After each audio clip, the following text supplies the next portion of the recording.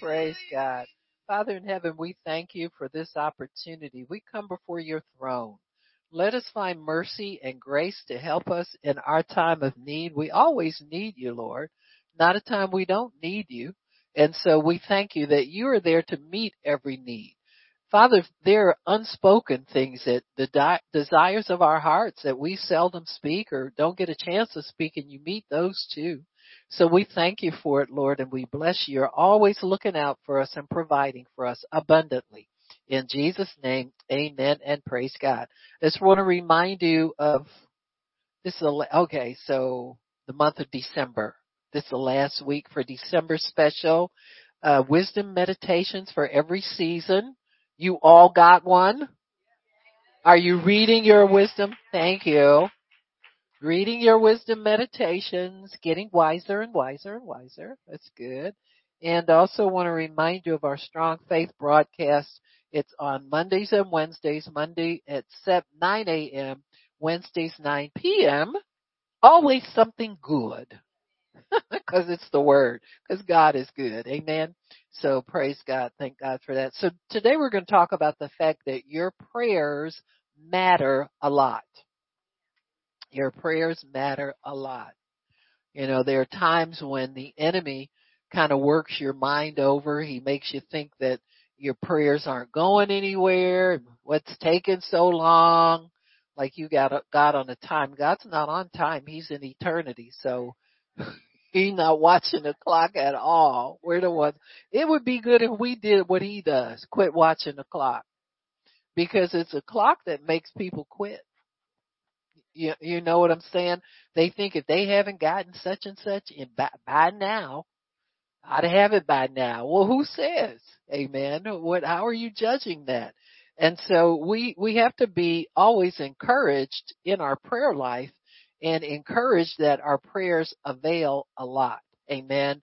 They are righteous because when you pray the word, you're in God's righteousness. You know, when you have a covenant with him, you're in his righteousness. When you are blood bought and apply the blood before you enter the throne room, you're in his righteousness. Now, I'm one of these. I believe in repenting and confessing your sins before you even start prayer. And before you can't assume. I mean, people will tell you, well, you don't have to do that every time. Well, why not? You know, I mean, it's like saying, well, God knows that you want your food blessed. You don't have to bless your food every time you eat. If I don't, I never will. You get the woofing down, and you know it's the same thing.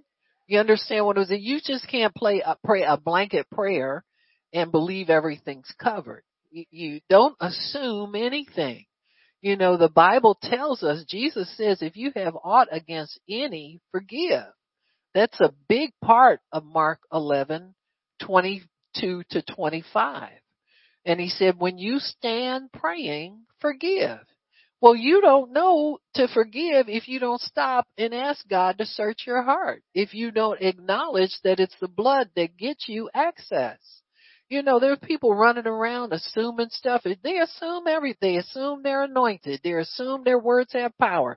They assume authority over the devil. You gotta quit assuming, because sometimes our assumptions are not bearing the fruit that we claim is working for. You know, if all that is true, I mean, why does the blood still cleanse us if we can't sin and distance ourselves from God, you know, sometime throughout our Christian walk?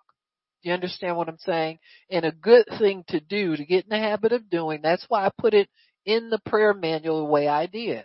Repent and cleanse yourself in his precious blood, because it's not you trying to remember what you did wrong. It's what God's reading in your heart. Amen. And you do enough of that and your prayers are hindered because your faith does not work in unrighteousness.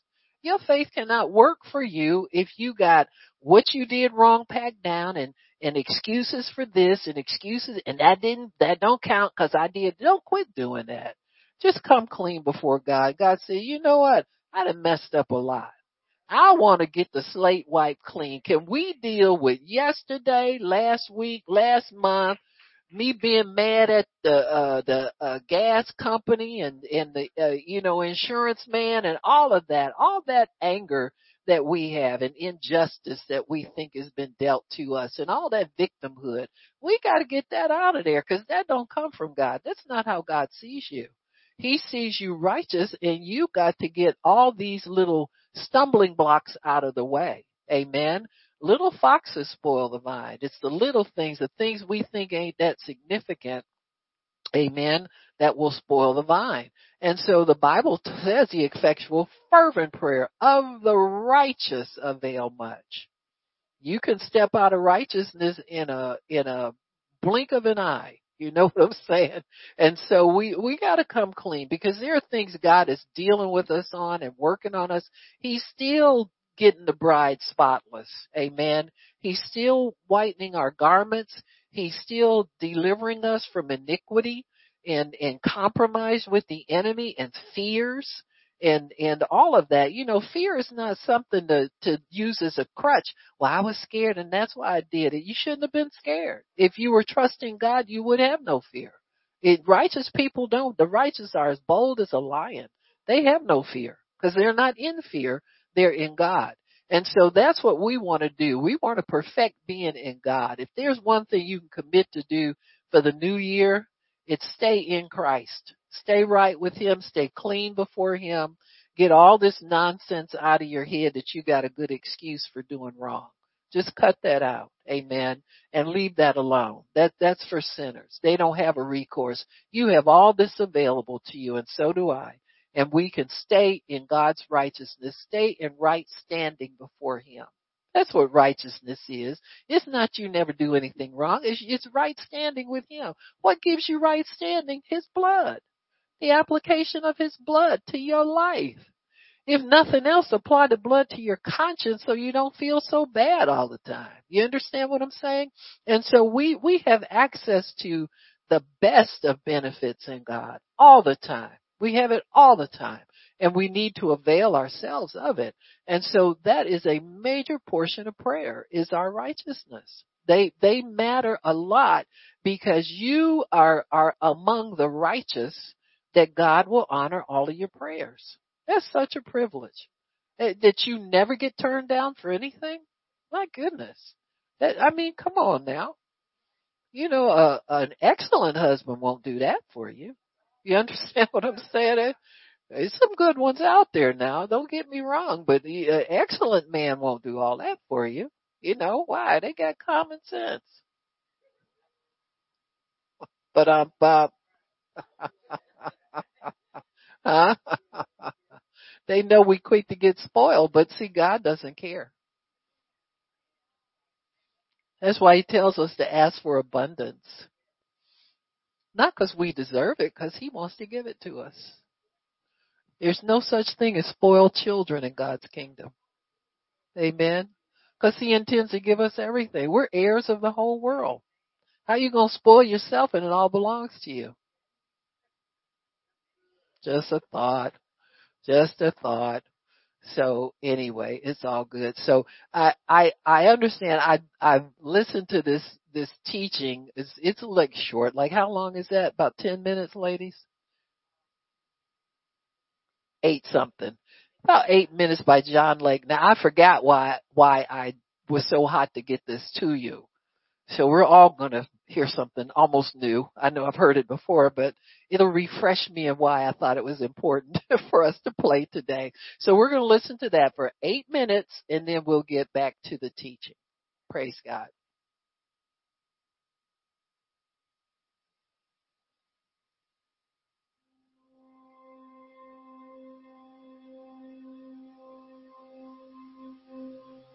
In May 1920, John G. Lake moved to Portland, Oregon, to start and oversee another apostolic church. During this time, he had the following vision. He could not sleep, so he walked in the shadows of the tall trees in Mount Tabor Park.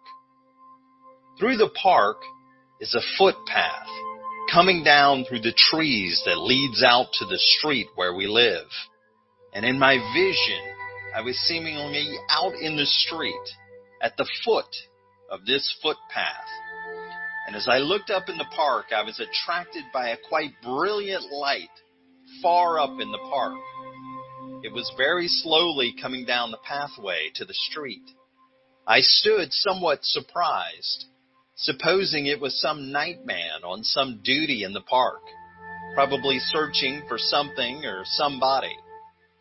As it approached, I discovered that, instead, it was an angel presence, and the brilliance was an illumination surrounding him. He stood a few feet from me and said to me, "I have come to answer your prayers. Come with me." 3 wreaths, black, pink, white. One dropped in San Francisco, one Honolulu. He said, "Through great suffering, through much tribulation, these have conquered." China. A man, a European, was lying on the ground. Close by lay his wife. On one side of her, a boy of about 7 or 8, and on the other side, a girl of about 10 or 12. Turning to me, the angel said, "These have given their all for the Lord in his kingdom." He took a white wreath, and as he held it in his hands, tears fell upon the wreath, and each tear turned into a diamond. It was covered by sparkling diamonds. He dropped the wreath, and it lit by the head of the dead missionary. Trans-Siberian Railway to Moscow and Petrograd. He explained the state of suffering of those under Soviet rule. Some scenes were so pitiable that my own soul was moved to tears. He said, "The dragon, the great red dragon, the hater of Jesus, the enthroner of the human beast, he shall come to his end, and none shall help." He wanted to ask about Africa, but was restrained by the demeanor of the angel. Only limited questions were permitted, and some did not consider worthy of an answer. Johannesburg, South Africa. The heart of Jesus was once gladdened here through the glory, the grace, and the power of God manifested here. But human pride, formalism, and lack of faith have brought disappointment to the heart of him we love. But the glory will return, and the tried and true, those who've suffered and labored and prayed, will be rewarded. But all self-seekers shall be dethroned. India. He could comprehend the soul struggle of certain elements. The angel said, "The present struggle is not a struggle to attain a knowledge of Jesus or to know his salvation. It is rather an endeavor to enthrone the heathen ideal of human efficiency." Palestine. He was made conscious of the enmity between the Jews and the Arabs. The angel said, "The kingdom must first be in the hearts of men." Portland. Church at Portland. To my amazement, on approaching the building high in the atmosphere, a half a mile or more, I discerned millions of demons, organized as a modern army. There were those who apparently acted as shock troops. They would charge with great ferocity, followed by a wave, and yet another wave, and yet another wave. After a little while, I observed there operated a restraining influence that constituted a barrier through which they could not force themselves. With all the ingenuity of humans at war, this multitude of demons seemed to endeavor to break the barrier or to go further, but were utterly restrained. In amazement, I said to the angel, "What does it mean?" He said to me, "Such is the care of God for those that strive in unselfishness for his best." I discerned the heart of the angel was overburdened. In answer to this, the angel said, "Human selfishness and human pride have consumed and dissipated the very glory and heavenly power that God once gave from heaven to this movement, as you have beheld tonight." We were now at the foot of the pathway again. He took a step or two away, and in a sort of despair, my heart cried out, "Angel, these are struggling for want of an ideal. What constitutes real Pentecost? What ideal should be held before the minds of men as the will of God exhibited through a movement like this?" During all this time, I had carried my Bible in my hand. Reaching for the Bible, he opened to the book of Acts, ran his finger down over the second page, that portion where the Spirit of God came down from heaven.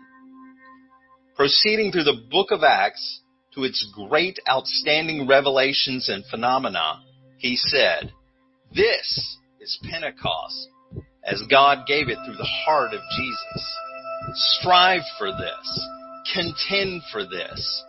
Teach the people to pray for this. For this, and this alone, will meet the necessity of the human heart. And this alone will have the power to overcome the forces of darkness." When the angel was departing, he said, "Pray, pray, pray. Teach the people to pray. Prayer and prayer alone, much prayer, persistent prayer, is the door of entrance into the heart of God."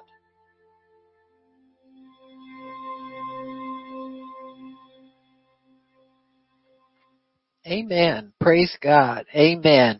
Did you receive that? Amen. That's good. Amen. And praying the book of Acts. Pray for signs, wonders, mighty deeds, baptism in the Holy Spirit. These signs shall follow those. Sons and daughters shall prophesy. Amen. That word prophesy really means to give your testimony in the simplest form. And here we're running around looking for personal prophecies to manipulate people and act like we have a lot of knowledge. You know, we don't have enough knowledge to give a testimony where it's needed. And so, we need to, those of us who understand what God's looking for, just do your prayer. Don't give up on prayer. Don't turn your back on prayer.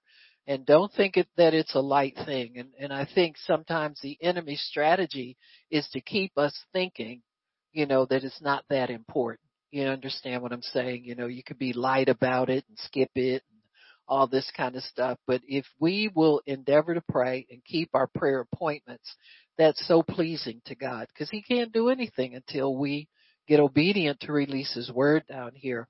So he says that teach the people to pray. Pray is the door of entrance to everything that God has for us. Amen. And so it's not just for what we need personally, because you'll run out of that. That won't motivate you to keep praying. The thing that'll motivate you is God's Spirit letting you know how important it is for us to pray. So praise God. I just thought I'd share that with you. That's amen. Praise God. Amen. I think that's probably from around 1920 or 1930. John Lake passed away, I think, in the late 30s or early 40s. I'm not certain which one. Yeah. And he was one of those turn of the century Azusa Street, John Dowie.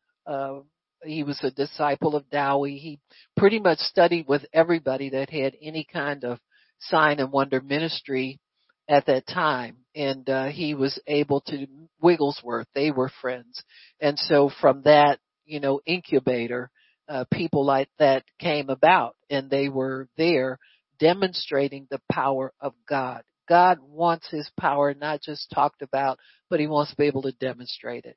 And we'll have to talk about it in faith and expectation that God's going to show up and do what we say when we pray. Amen.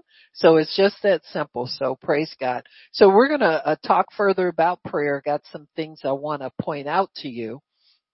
Just by definition, uh, one of the definitions of prayer is supplication. So let me find that in my Greek dictionary here. It means to come near and to um, 43:36, like I said. Okay, it means to supplicate, to worship, to pray earnestly, to make prayer. It means to hold the attention of the person that you're petitioning. Many times we don't understand or take much note of the fact that God is paying attention to us. To supplicate really means to get his attention and hold his attention with what you're doing and saying. And the way that's done is by his presence with us. So we go to God um on by the aid of the Holy Spirit, who introduces us to the Lord, who allows us entry and access, because if we weren't born of his spirit, we wouldn't even have a relationship with God. And so the Holy Spirit then helps us to hold God's attention when we pray. Amen. He is attentive to our prayers. The Bible says that. And so it's that's a good thing, because many times people don't know if they're being heard or not.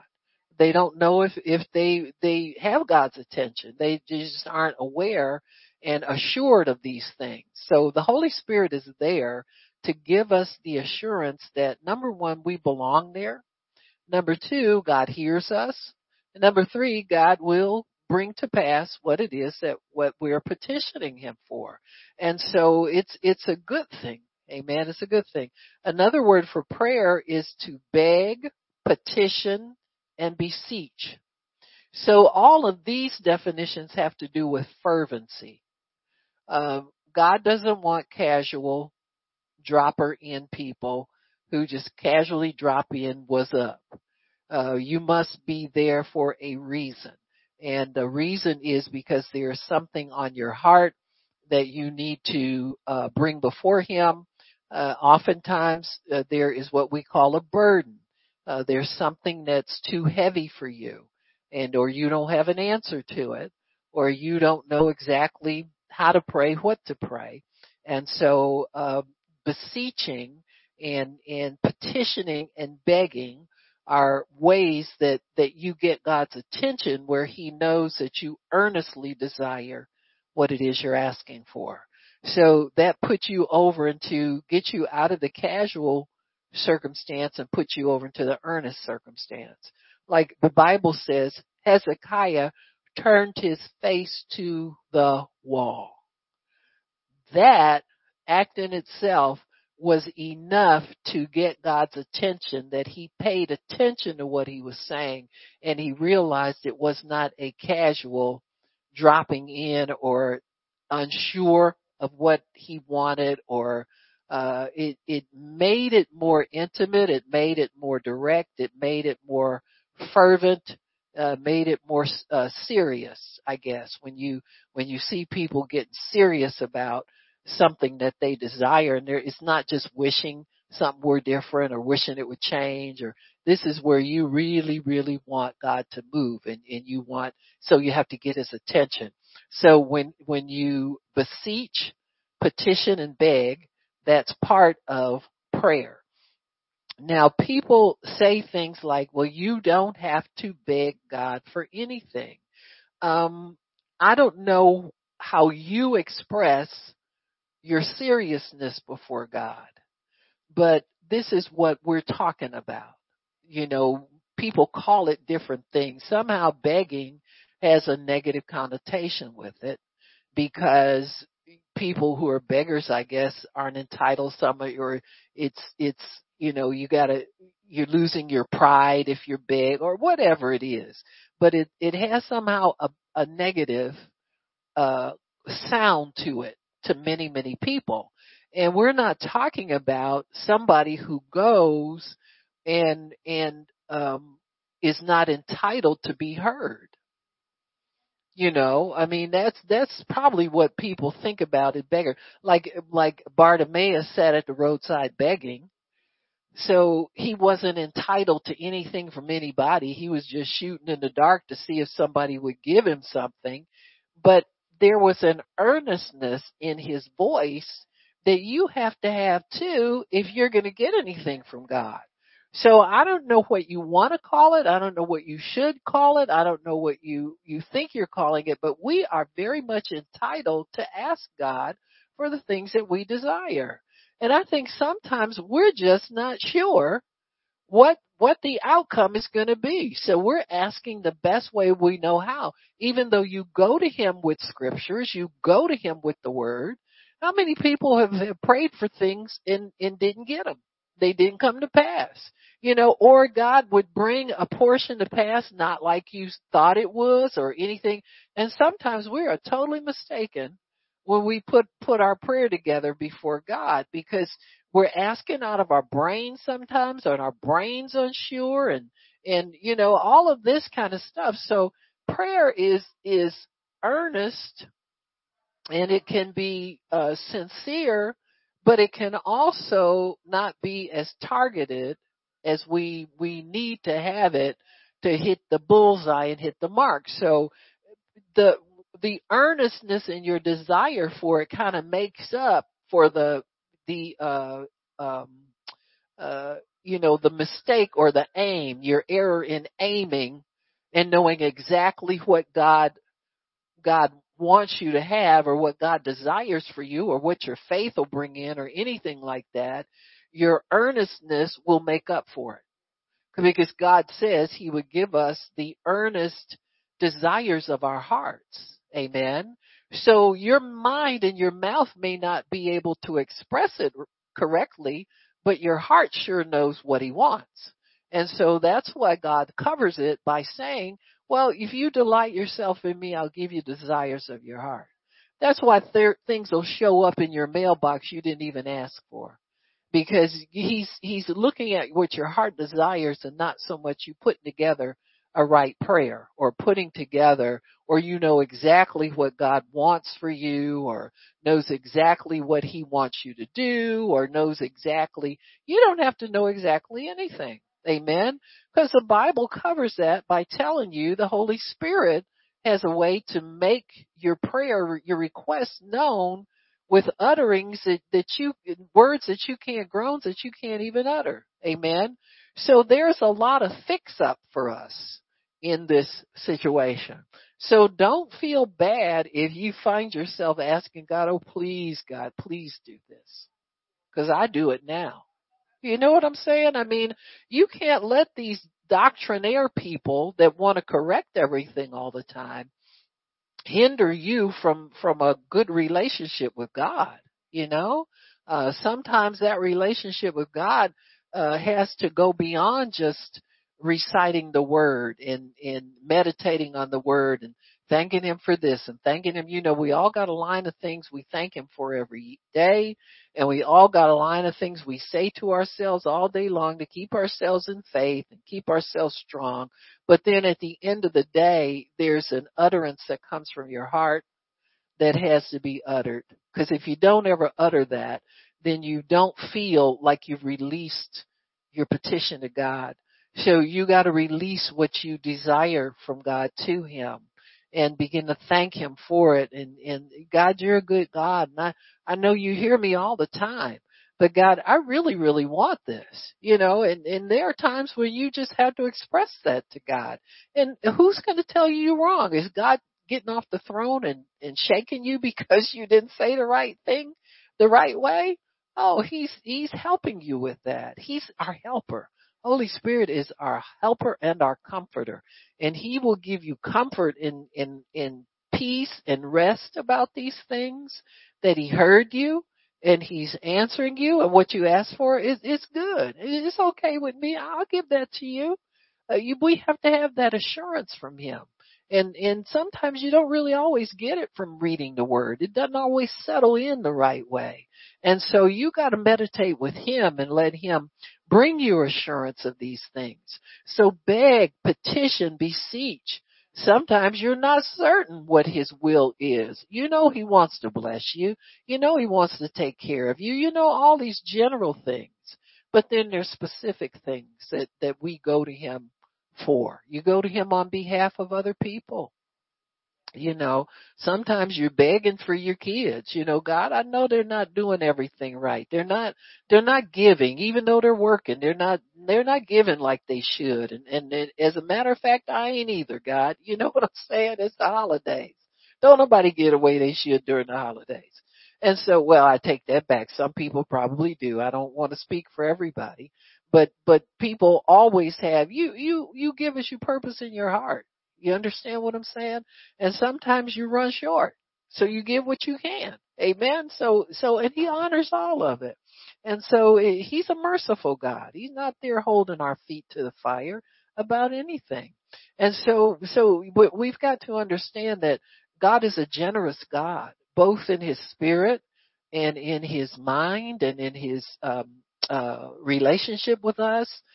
He wants to help us, and he knows we come from a position of being fallen people. We have all kinds of temptations. We have all kinds of pressures, all kinds of things that we have obligations.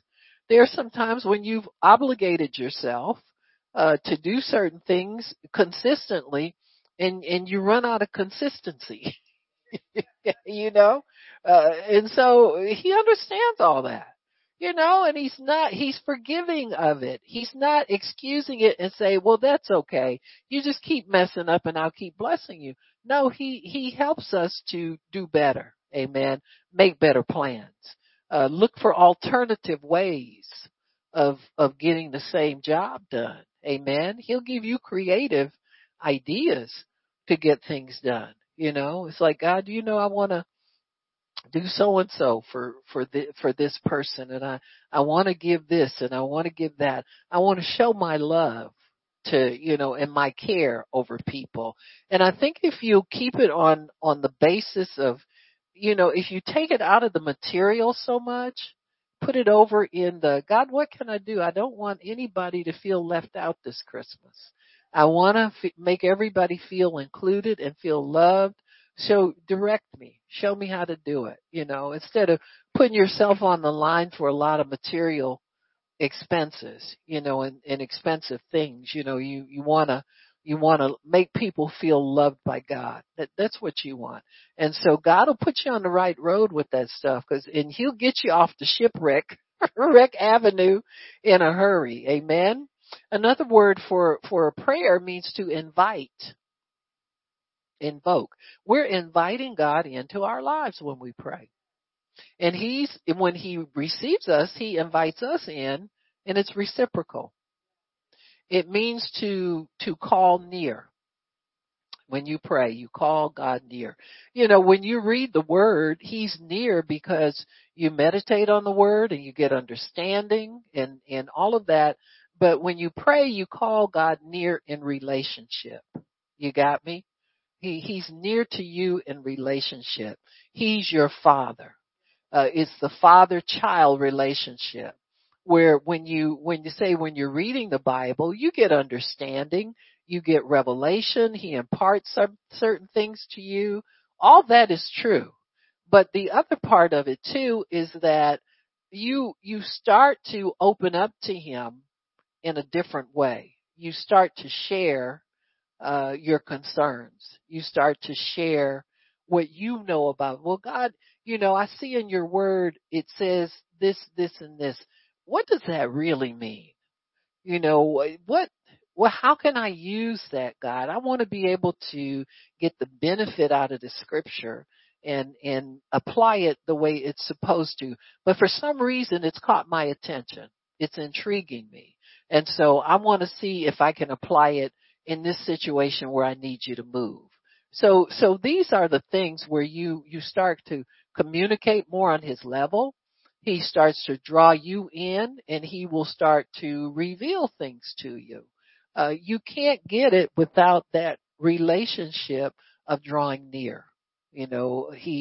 Revelation comes when you start to seek him out. You start to search. You start to desire to know. and not just have that he gives you what you want, but you want to know some things. You want to get understanding. You want to get, God, I want to be able to really understand the scripture more and understand what you're saying here and how I can use this to my benefit. Or why do I keep stopping on this scripture, Lord? Why do I keep parking myself right here? How is it that I keep landing on this every time I open the Bible? See? So you're drawing him near. He's putting something out there for you to grab onto, and it's up to you to respond to it. So your response is to call him near to you so it gets clearer to you. Because the closer he is, the clearer his word becomes, the clearer he becomes, the clearer he understands you. Don't be afraid to ask him questions. You know, if he says something to you don't quite understand, God, I need to understand this. I don't get that yet, God. I'm working on it, but I'm asking you to pull that in for me. That's what prayer does. It draws you near to him, and that is very, very much a part of what he wants to do. He likes close family ties. He likes close relationships. He doesn't like just Christmas and Easter. Amen. We used to call them poinsettias and Easter lilies. You know, people, the faithful people always joke about the people that come on Christmas, but I thank God for Christmas and I thank God for Easter. You know, these people want to criticize the holidays, and they're God's holidays. What are you going to do that for? Why get yourself in a ball of trouble? Just do what you want to do, but don't take it away from other people. Because if it wasn't for that, a lot of us wouldn't be saved. Somebody dragged us to church on, remember Easter, everybody would buy something new. If you were a heathen, you didn't go because you didn't have no new clothes to wear. So for us, it was always about clothes. And if we got some clothes to wear, we went. But God got us there the best way he could for people who really didn't want to serve him, you know. So we felt like Easter, that's a safe time to come because everybody shows up. Christmas, that's safe because there's a lot of people there. Them other Sundays, not so safe because they be nailing you on them Sundays. But we can go on Easter and we can go on Christmas. And many times you get the biggest altar calls. I don't know how sincere them people are because most of them got dragged and beaten there.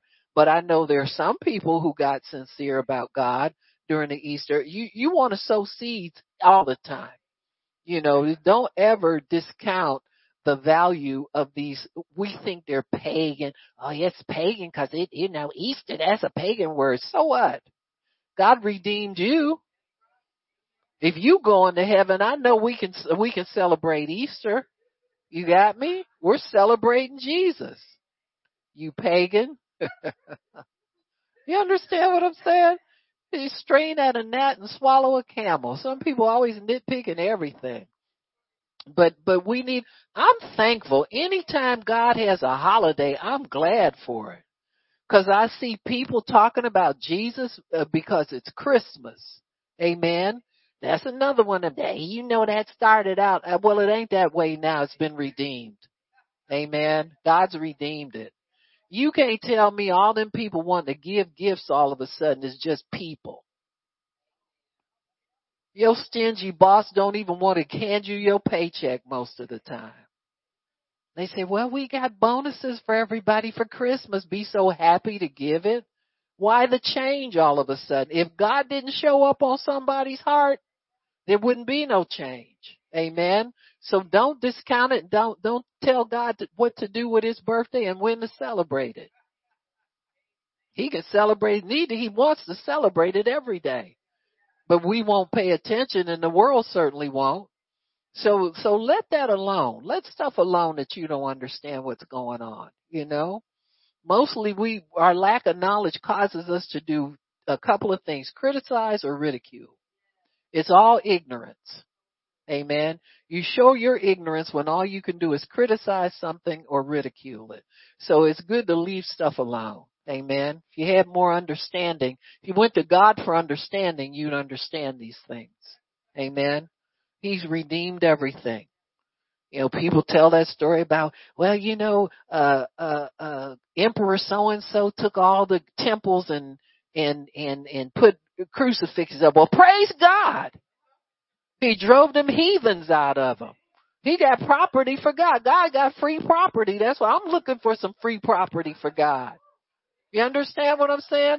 I'll take a friend of ours. Y'all know him, L.S. Sexton. We met because I was up ministering in Detroit, a prayer meeting. Somebody at church I was attending. We were just new up there, and we got a chance to meet each other. He was invited there. He came, and so at the end of the service, he came up to me. He said, I have a project I'm working on. The Lord has told me to ask you, and I think you're the one who can help me. And I'm looking around. I say, talking to me, you know, De Niro comes out. I was looking around to see who he's talking to, and he said, and he went on to explain to me. He said, I'm a church planter. He didn't use the word apostle, but that's the anointing. The successful ones have that anointing because they can go in the middle of nowhere and start praying and people show up. It's the most amazing thing. And he said that he had been given a building by his denomination, and he had been praying in there. He said, usually by this time, this shows you the wisdom that people will get for their anointing. They know what to expect and when to expect it. They're not just shooting in the dark to see if something will happen. He said, usually by this time, I've got, more people in the church. He said, I see a few here and there trickle. He said, but it's not the way it's supposed to be. So he knew the power of his anointing and the power of his ministry. And that disturbed him, and he sought to correct it. And while he was there at this prayer meeting, he was invited. See, it pays to go where God tells you to go, when he tells you to go there. And he said, the Lord told me to ask you to come out and pray with us for our flock to increase. And so I said, well, sure. Where are you at? And I didn't know anything about Detroit, and I wound up going like an hour away from where I live, but drove out there, and the Lord did start to speak to me about what was hindering the place. And and see, when you're anointed to judge atmospheres by the Spirit, see, that stuff's easy for me. He's accustomed to praying the way he prays, but he's run into something that his anointing can't quite take care of. So what do? You find somebody that's got something that can help you. Amen? This is how we work together as a body. We don't have to fight each other all the time. We don't have to malign each other and criticize each other. We can work together. And so anyway, when I went out there, I began to understand some things that were going on. And he explained to me, he said the building was owned by the Jehovah's Witness denomination. Before. And see, I had prayed for somebody that was under that denomination. They had been Jehovah and was wanting to leave, but they couldn't quite get saved and get free and all of that. And so as I was praying for this woman, I put my hand on her forehead like I pray for everybody.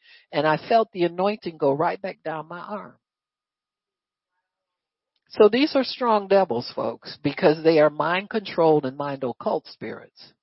And they have a lot of helpers to help them keep people confused and rob them of understanding. Understanding has first come to your mind before you can receive it in your heart. And so the Lord told me, he said, tell her to renounce that and tell it to leave her and make it go away. She had to do it. I could not. You got me?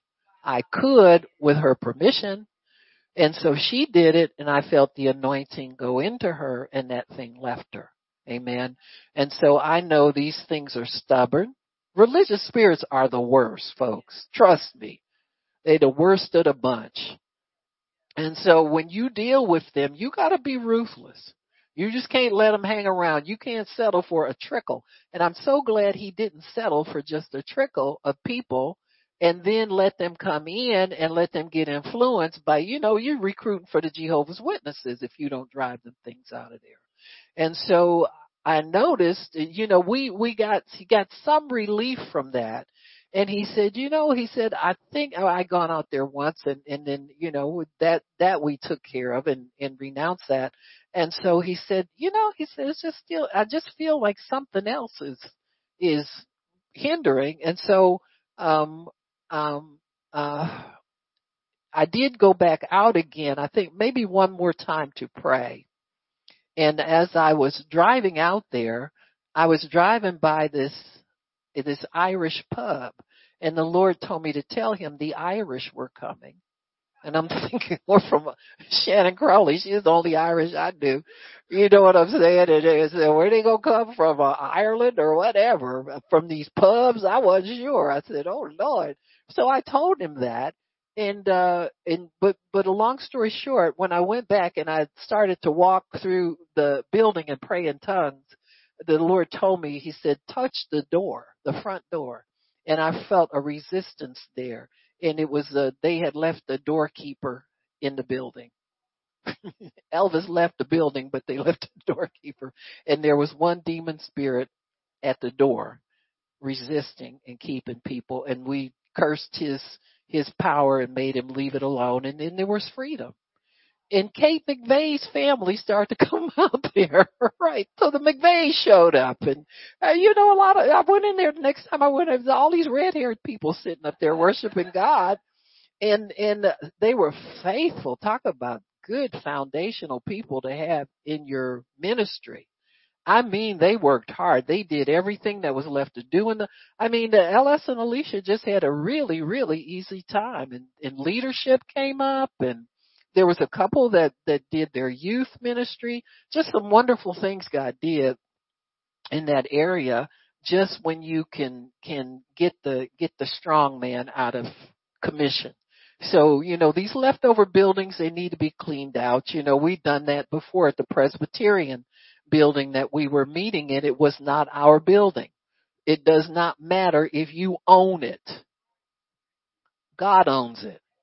And you do what he tells you to do. He wants his property back. He wants demons controlling everything that he owns. It's not right.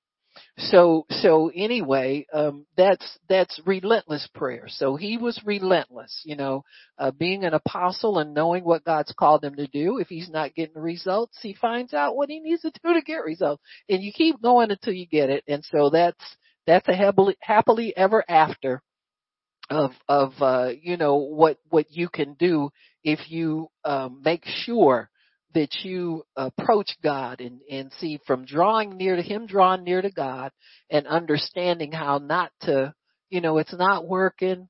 I feel bad, and it's not your responsibility to do this. It's God's. He's just using you. So he'll give you the tools so that you can be used.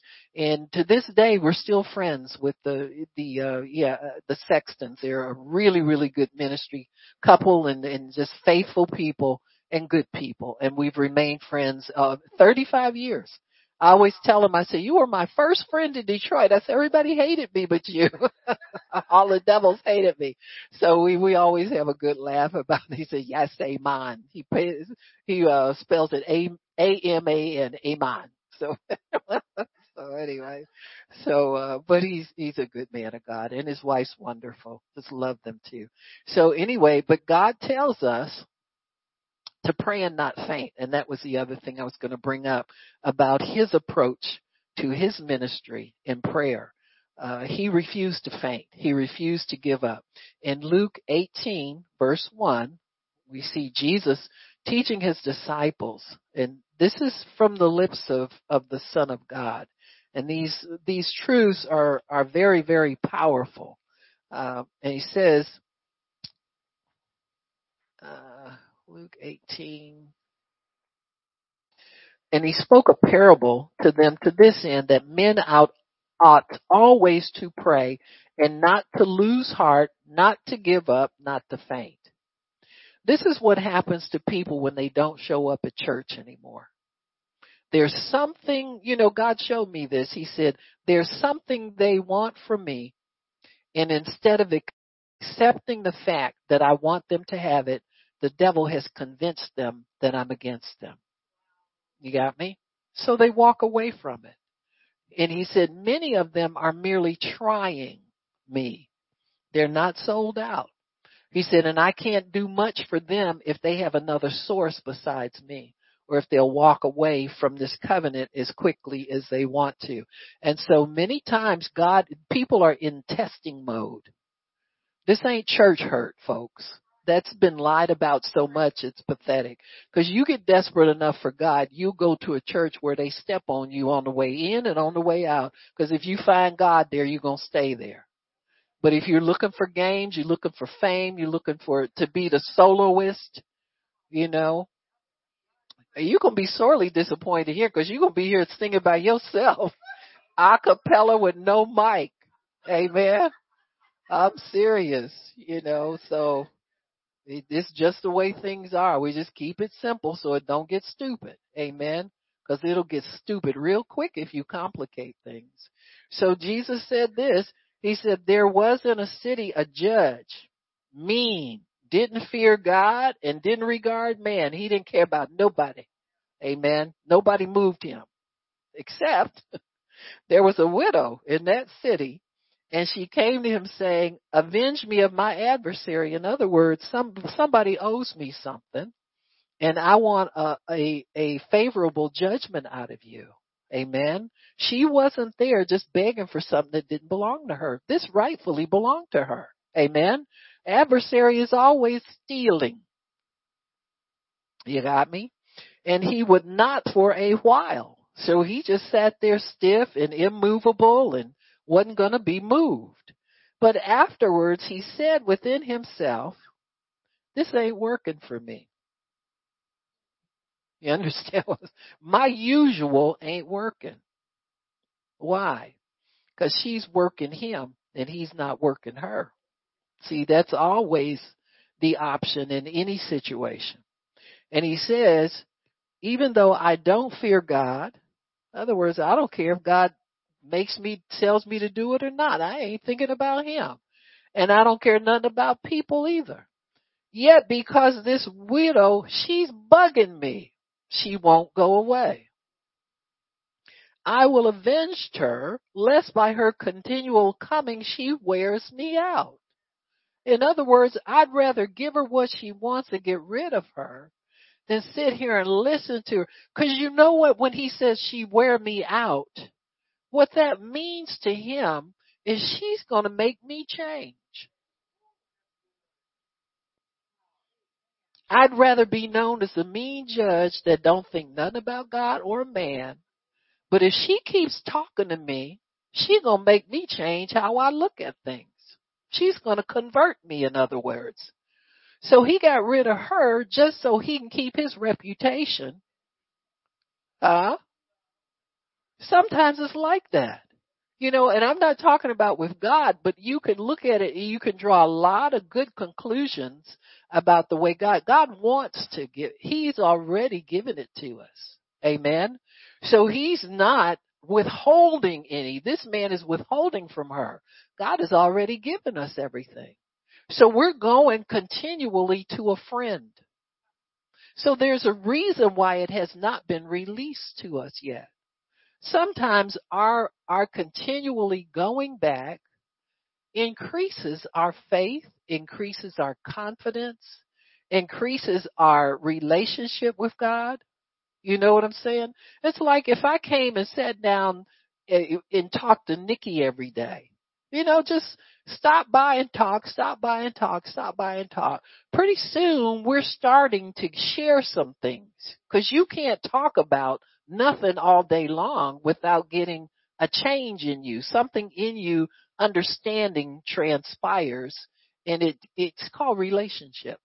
You start sharing stuff. And if you don't have anything in common, you're just polite to each other and keep it moving.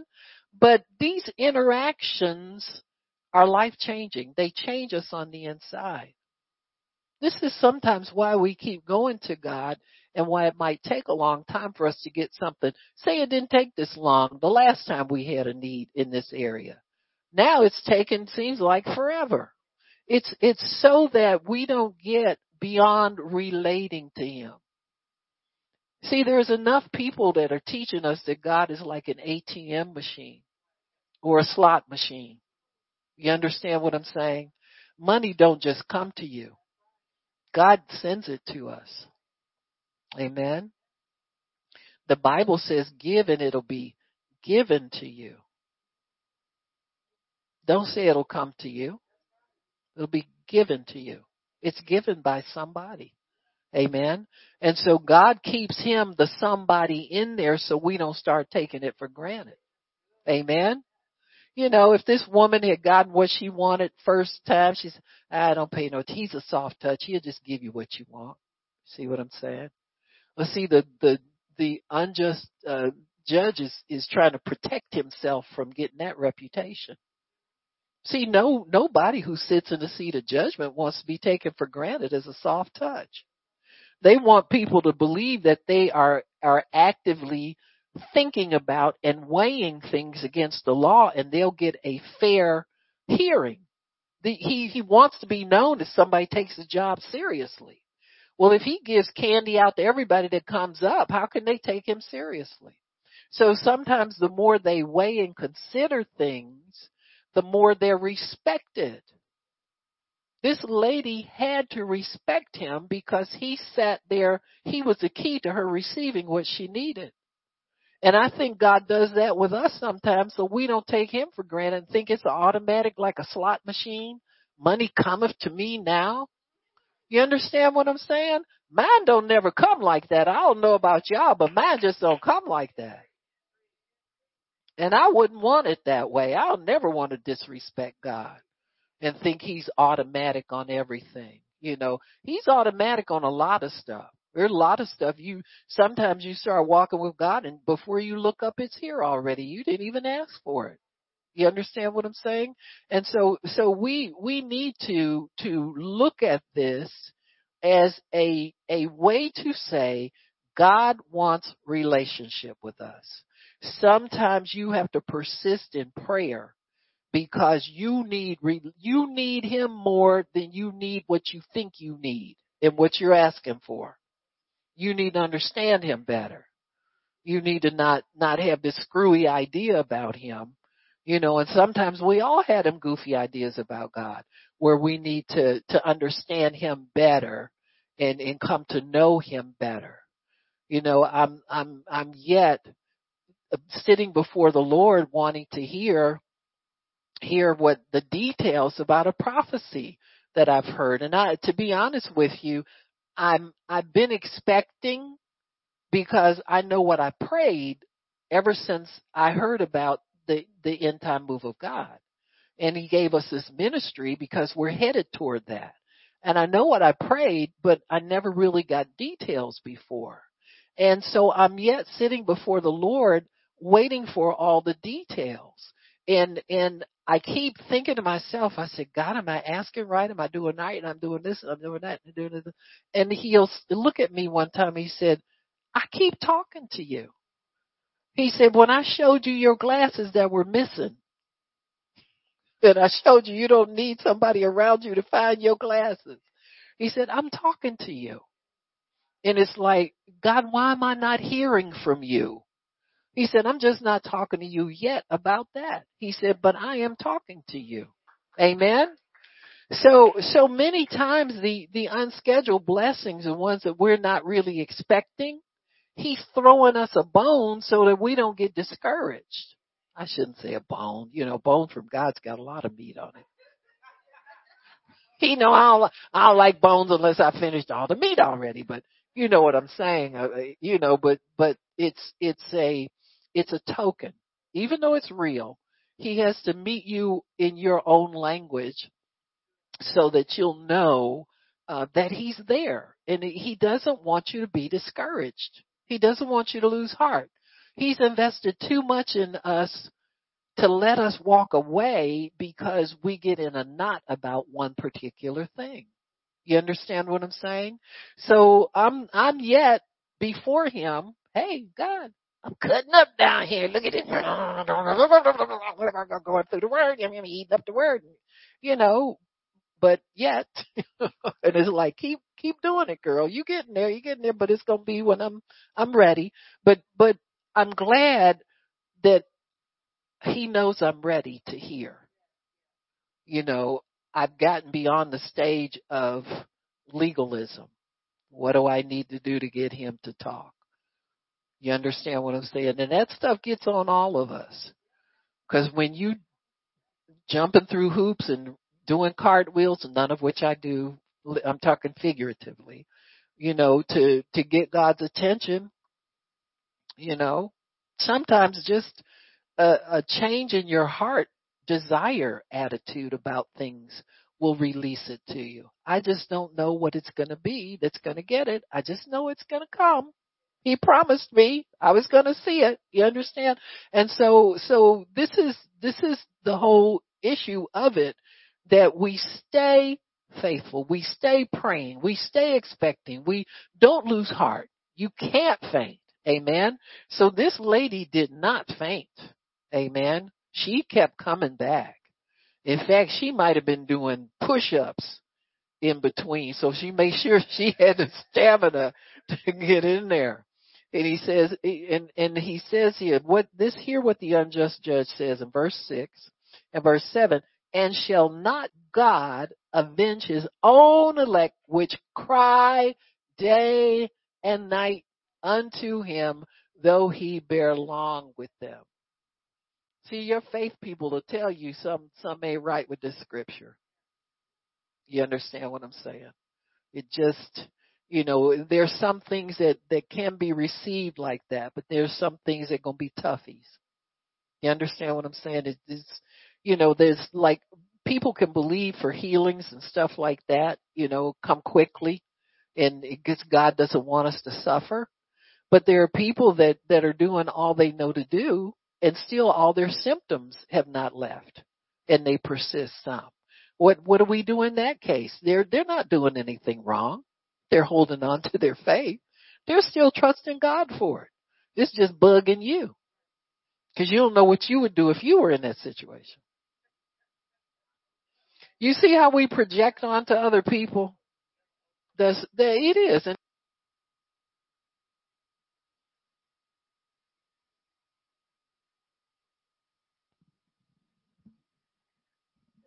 praise God. It's on. Am I on over there? Praise God. Thank you. It's so easy to do. We compare ourselves with each other. If I was so and so, well, I don't know how they put up with that. I don't know how they, well, you ought to be glad you don't know. Because that's not your test. That's their test. You stay in your little business over here. And then pretty soon, before you know it, you swimming in trouble over in your little backyard.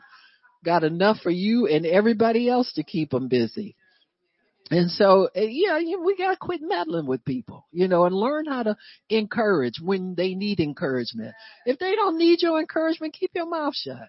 Amen. Just smile and not everybody is waiting on your words so they can get it together. You understand me? They have a relationship with God. They can tough it out. Amen. And it says God will avenge his very elect who cry day and night. Hello. We got more crying to do sometimes. Don't go to bed without reminding God, I'm still expecting this. I still believe it's going to come to pass. God, I'm expecting you to, you know what I'm saying, to come through for me here. We do it with stuff that we think is life and death, but with some of the other stuff, we kind of slack on it. So when you really love God, you'll be intense on everything that's put before you. Amen. Every prayer that's put before you to pray, you'll have the same intensity about it, the same fervor, the same desire to see it come to pass. Amen. In 1 Thessalonians 5:17,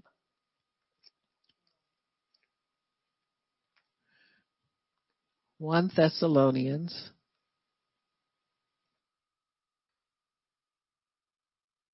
it says here, pray without ceasing. And then in everything give thanks, for this is the will of God in Christ Jesus concerning you. We will never pray without ceasing if we don't learn how to be thankful to God. If you keep praying because you feel like you have a lack in your life, it doesn't work as well as if you perceived that you were full. And thanksgiving is a sign of fullness in God. I'm content, God. I'm thankful. I'm thankful for, whatever it is going in your life. For I thank you that, you woke me up and, I'm healed. I'm whole. I don't have any pains. I don't have any troubles. My bills are paid and I got more coming. You understand what I'm saying? I have a security in you, and just keep that thanksgiving before the Lord. And your prayer has more faith on it if you're thankful. I just believe it. It's because you're in the spirit where God is. And you're always going to get your more fervent prayer, your more faith-filled prayer. There's nothing hindering your faith when you're thankful. When you're not thankful, you got a mountain to move out of the way before you can really pray and really connect with God. So when you pray without ceasing, that means don't quit, don't give up, don't get casual. If you find yourself just confessing the word because you didn't confess it enough and now I'm catching up with don't do that. Take a break from whatever your mind fatigue or whatever you're doing and just take time to worship God. God, this is the problem. I've gotten so busy. I'm not thankful. I haven't been worshiping you. I haven't been in gratitude for anything. I'm just after the next thing. Well, you just can't be after the next thing because that's not pleasing to God. He likes you to enjoy where you are now, inspect everything around you for what it has for you, what's in it for you, all of that stuff. He wants you to examine your life, wants to look at it. God, I thank you. I'm not stiff and sore. I was when I first got up, but you didn't lubricate me. You know what I'm saying? It's like, I bounce back, whatever. God, I bounce back quickly. I thank you for that, and I thank you that it's getting better every day because it's increasing every day. Amen. I thank you, Lord, that I have unlimited energy. Amen. Unlimited energy instead of, I went through a thing where every time I get up out of the chair, I would remind myself how old I was. And I thought, where did I get this old lady spirit from? You understand what I'm saying? And I had to watch myself. I said, God, how did that get in my mind? And so, it's like, okay, stop doing that to yourself because you're going to start feeling, it certainly ain't going to make you feel better. Amen. And so you have to guard your heart and guard your mind and line it up with the word of God. Every time we pray that protection prayer, live to be 120, our eyes and our natural strength is not abated. You just read that, but when you get up, you remind yourself how old you are. That don't make sense. Makes no sense whatsoever. I have unlimited energy. God renews my youth every day. I thank you, Lord, that I'm not where I could be at my age. I thank you, Lord. I'm greater because you're greater in me. Whatever. Keep yourself in his word. Keep yourself meditating on the word. Keep your mind on his word. Amen. In Luke 11 verse 1, the disciples asked Jesus to teach them to pray. And I think that's a good prayer. We need to be taught to pray. People think, well, I pray. Yeah, the prayer, everybody prays. Well, yeah, but do everybody get an answer? Is everybody heard? Is everybody pleasing to God? I don't care. I've been studying on prayer and we have a prayer ministry. You understand? You don't ever get too proficient in what you do for God to not need help. You read about these people who never told anybody about their need, but God, and the answer showed up. And I thought, well, I need some of that. Let me go find. So, you go digging up these old manuscripts and stuff, trying to read them and all that. I need some of what they had, George Mueller said he could pray for $1 million as easily as he prayed for $1 when he first got started. And toward the end of his life, he said, I could as easily pray for $1 million as I can for $1. And I said, I want some of that. I do. I want some of that. Amen. And you do. And it's there for you. You can receive that off of him and understand his lifestyle and understand how he lived and that kind of thing. And so, just borrow what's for you. You're not going to get it all in one shot. You're really not. It would blow if you had to live, if you could watch him and live in his house as a fly on the wall, you'd be to fell off that wall in about 5 minutes. You understand that you hear something in the corner go boop, that's you, and fainted off the wall. Amen. Because you have to grow sometimes into a lifestyle of prayer and fasting and understand what that means and understand what that means for you. You can't allow your mind to go idle. That's what I understood about some of those early. Wigglesworth kept the Bible in his pocket. If he had a break in between doing whatever, he opened that Bible up. So that's how he could raise the dead. You understand what I'm saying?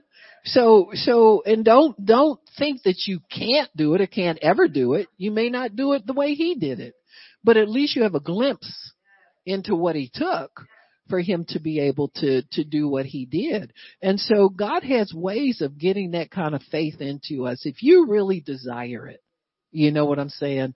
Not just something to hang a shingle up and say, I got this level of faith and this is what my faith can do. But if you really desire it, he'll lead you into it. It's not closed off to us. We can get it just like they could. Amen. So the disciples asked the Lord to teach them to pray, and he gave them the Lord's Prayer. So we're going to go through that the next time because we're going to pray right now, and we're going to pray for the year coming up. The Lord did give me a prophecy about it. Where is it? Did I give it to you on my phone, Gigi? I might have sent it to you. Yeah, Rachel, go get my phone, please. I'm going to look for it on there. I'm trying to think if I put it in my photos or where I put it. I'll find it. Thank you, Jesus. Thank you, Lord, if you want me to do it, or I can do it the next time we get to it. Thank you, Lord. Thank you, Jesus. Gigi found it for me? Thank you. Thank you, Pastor Shirley. I love you, my sister. You always come through for me. She's been my backup all these years. Amen. Amen. Amen. We love you, Pastor Shirley. And you have a very happy birthday. Amen. Amen. Amen. It's called The Lion Will Roar in 24. The lion will roar in 24.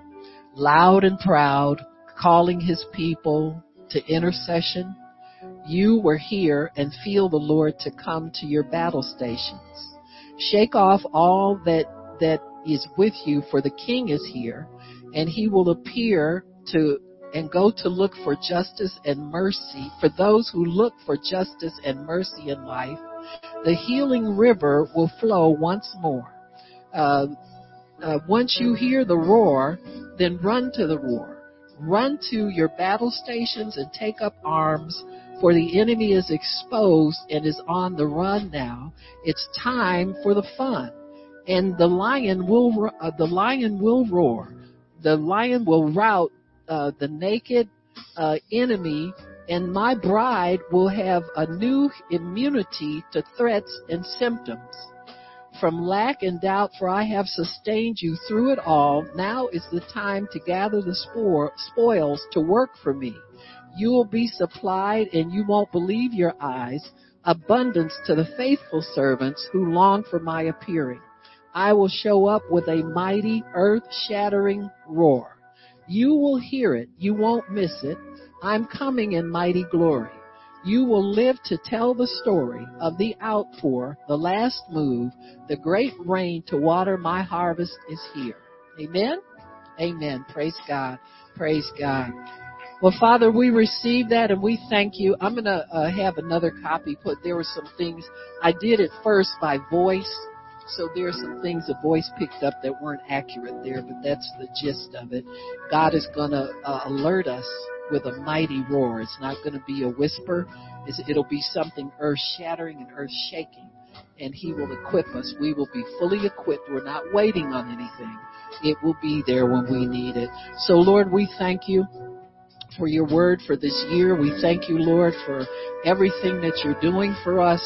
We thank You, Lord, for the move of intercession that is coming. We thank You, Father, for the gifting and the calling of God that won't diminish and won't cease. It will be there, Lord. It will be there. It will be there. It will be there. It will be there. It will be there. Thank You, Lord. You will not fail us. You will not let us down. You will not move until we have come to our battle stations and all are accounted for. Everybody who shows up will be equipped. So I thank You, Lord, that we show up right now in the name of Jesus.